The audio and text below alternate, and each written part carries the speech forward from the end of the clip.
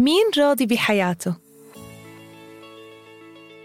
معكم مدربة اللياقة العقلية دارين القطب، وحلقة جديدة من بودكاست Mirrors of Mind. موضوع حلقة اليوم مهم بالنسبة لإلي، ولاحظت قديه عم بيتكرر بمحادثات كتير معي. لما بشرب فنجان قهوة الصبح مع أمي، بس أطلع مع صحباتي، مع الأشخاص في جلسات الكوتشنج، وحتى الشهر الماضي كان موضوع مقابلة لإلي مع إذاعة راديو محلية في الأردن. موضوع اليوم هو الرضا. إنه إمتى آخر مرة حسيت بالرضا؟ وشو يعني أكون راضية؟ وقديه مهم هذا الشعور لأكون مرتاحة، جد مرتاحة بحياتي. كلمة الرضا كتير عم تخطر على بالي مؤخراً، وعم بشعر فيها فعلاً مع كل التغييرات الصغيرة والكبيرة اللي عم بمرق فيها بحياتي. ولما عم بمرق بمواقف مش مريحة وتغييرات مش زي ما أنا راسمة براسي، بلاقي حالي بفكر وبحلل وبقعد مع حالي، والشعور اللي بشعره وجد بيريحني وقتها من إني أعيش اللحظة وأمشي لقدام هو الرضا عن الموقف. ولما فكرت بشعور الرضا اللي عم بحسه، سألت حالي: دارين، شو يعني أشعر بالرضا؟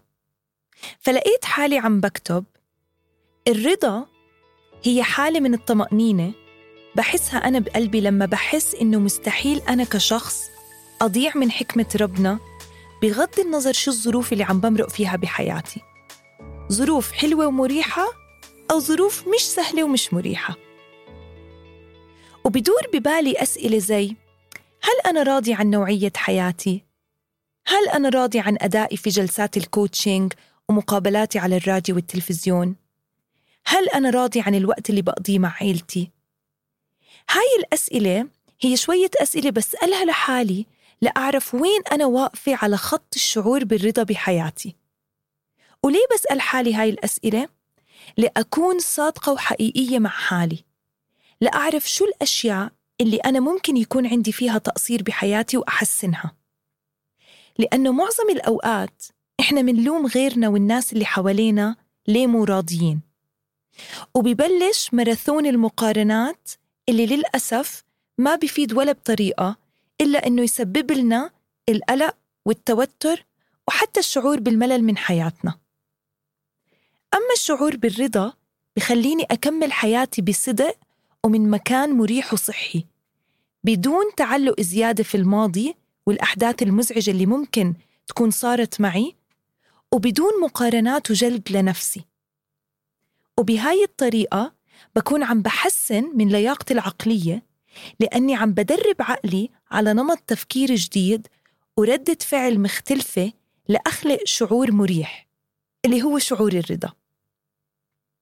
وعشان أشعر بالرضا لقيت إنه أسهل طريقة هي إنه أبدأ بالتقبل، يعني أقبل إنه اللي صار معي لصالحي، وحتى لو مش الإشي اللي بدي إياه أو مريحني هلأ، لأنه كل موقف بمرق فيه وكل شخص بلتقي فيه وكل خسارة بمرق فيها صارت معي لأتعلم، لأسير أوعى، لأتحدى قدراتي، ولأطور من فكري ومن قوتي.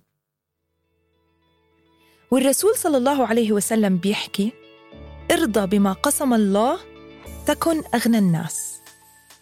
فإذا فعلا حابب تحس بالغنى الحقيقي، درب حالك على تقبل الواقع بدون نفي، بدون ما تقسى كتير على حالك، وبدون ما تعلق في الماضي والأحداث والتحديات اللي صارت. ووقتها ببطل الواحد بس يحس بالرضا، بيتولد شعور أحلى، شعور راحة البال. وما في أريح من إنه الواحد يحس بالرضا وراحة البال سوا. وهون حابة أوضح نقطة كتير مهمة: الرضا مش يعني التسليم، إنه خلص أستسلم وزي ما بنسمع خلص ما هذا نصيبي هيك. لا، في فرق كبير بين الرضا والتسليم أو الاستسلام. في ناس بتفكر إنه خلص برضى بعلاقة معينة مع شخص لأنه هذا الشخص اللي إجاني، أو برضى أشعر إنه شخص عم بيستغلني بس لأنه فرد من عيلتي. هذا مو اسمه رضا.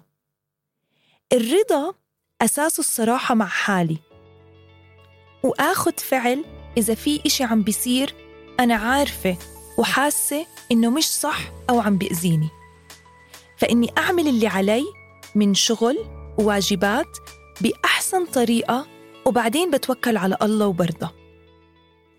أنا متأكدة ما حد بيقدر يحس إنه راضي بشغله إذا حس حاله مقصر في شغله، أو تحس في الرضا إذا ما عم تهتم بأولادها، أو أستاذ يحس بالرضا إذا مش عم بدرس طلابه من قلبه.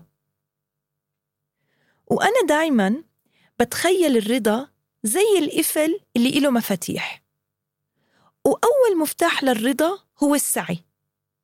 إحنا بنسمع المقولة اللي بتحكي سعيت ثم رضيت، وطول ما إحنا ما بنسعى في دورنا في الحياة شو ما كان، ما رح نقدر نفتح قفل الرضا.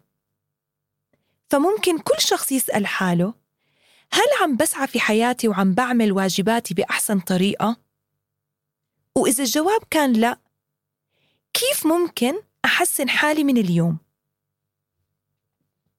المفتاح الثاني للشعور بالرضا هو أوقف أي نوع من المقارنات.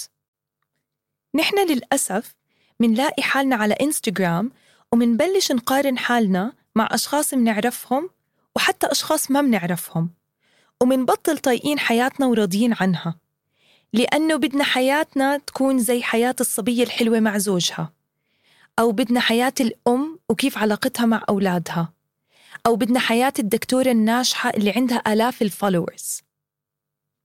المتنبي بيحكي ما كل ما يتمنى المرء يدركه. إحنا عن جد بنعرف حقيقة هدول الأشخاص اللي عم نعمل مقارنة معهم، شو ظروفهم وشو المجهود اللي حطوه ليوصلوا لوين هم اليوم.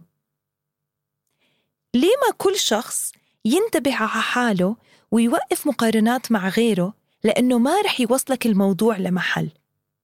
بس إذا عن جد حابب تعمل مقارنة، في مقارنة واحدة صحية، هي إنك تقارن حالك اليوم مع حالك امبارح، وتنتبه شو التغييرات اللي عم بتصير معك وكيف عم تخدمك لتستفيد منها. وأكيد اللي سمع حلقاتي من قبل بيعرف قديش أنا بآمن بقوة الكلمات، وبآمن قديش الكلمات إلها دور كبير في حياتنا، وقديه بتأثر على مشاعرنا وحتى طاقتنا. يعني لما بحكي عن إشي بيزعجني تنزل طاقتي وبحس حالي شوي تعبانة، ولما بحكي عن مشروع متحمست له تطلع طاقتي وبحس مشاعر حماس وفرح. فالمفتاح الثالث للرضا هو كلماتنا. مو غلط كمان نبدأ ننتبه شو عم بحكي مع حالي ومع غيري، وكمان ننتبه شو الأسئلة اللي عم بسألها لحالي. في مرة كان عندي جلسة كوتشنج مع شاب، وضل يكرر جملة مش راضي عن حياتي هون في عمان. وخلال الجلسة كنت عم بفكر مع حالي وبقول، إذا كررها 4-5 مرات هلأ في الجلسة، ابصر كم من مرة حكاها في حياته، وكيف عقله امتص هاي الكلمات وطاقتها وصار فعلا مش راضي عن حياته بعمان، لأنه ركز على هاي الفكرة وعلى عدم الرضا وما عمل أي فعل جديد ليغيره. والسر اللي حابة أشاركه اليوم عن الرضا هو كلمات المقولة: لن تحصل أبداً على شيء كامل، إنما ستحصل على أشياء ناقصة تكتمل برضاك بها. إحنا على طول رح تصير معنا أحداث ومواقف مش زي ما منتمنى أو حتى منتوقع، وما في إشي مضمون في الحياة. عشان هيك واجب كل شخص علينا إنه فعلاً يذكر حاله إنه يحمل رضا في قلبه. وزي ما بنسمع في اللغة العامية، الدنيا مش رح تضحك لي غير لما أنا أضحك لها، وأنا ما رح أشعر بالرضا غير لما أكون راضي فعلاً عن ظروفي وحياتي وحالي اليوم. ورح أنهي حلقة اليوم بدعاء: يا رب عودنا على أن نرضى بأقدارك، بحكمتك، بفضلك، وبخيرك العظيم الذي لا تراه أعيننا.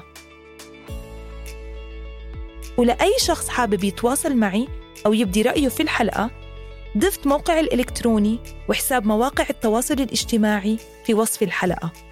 وما تنسوا تعملوا سبسكرايب للقناة وشير للحلقة اللي بتحبوها.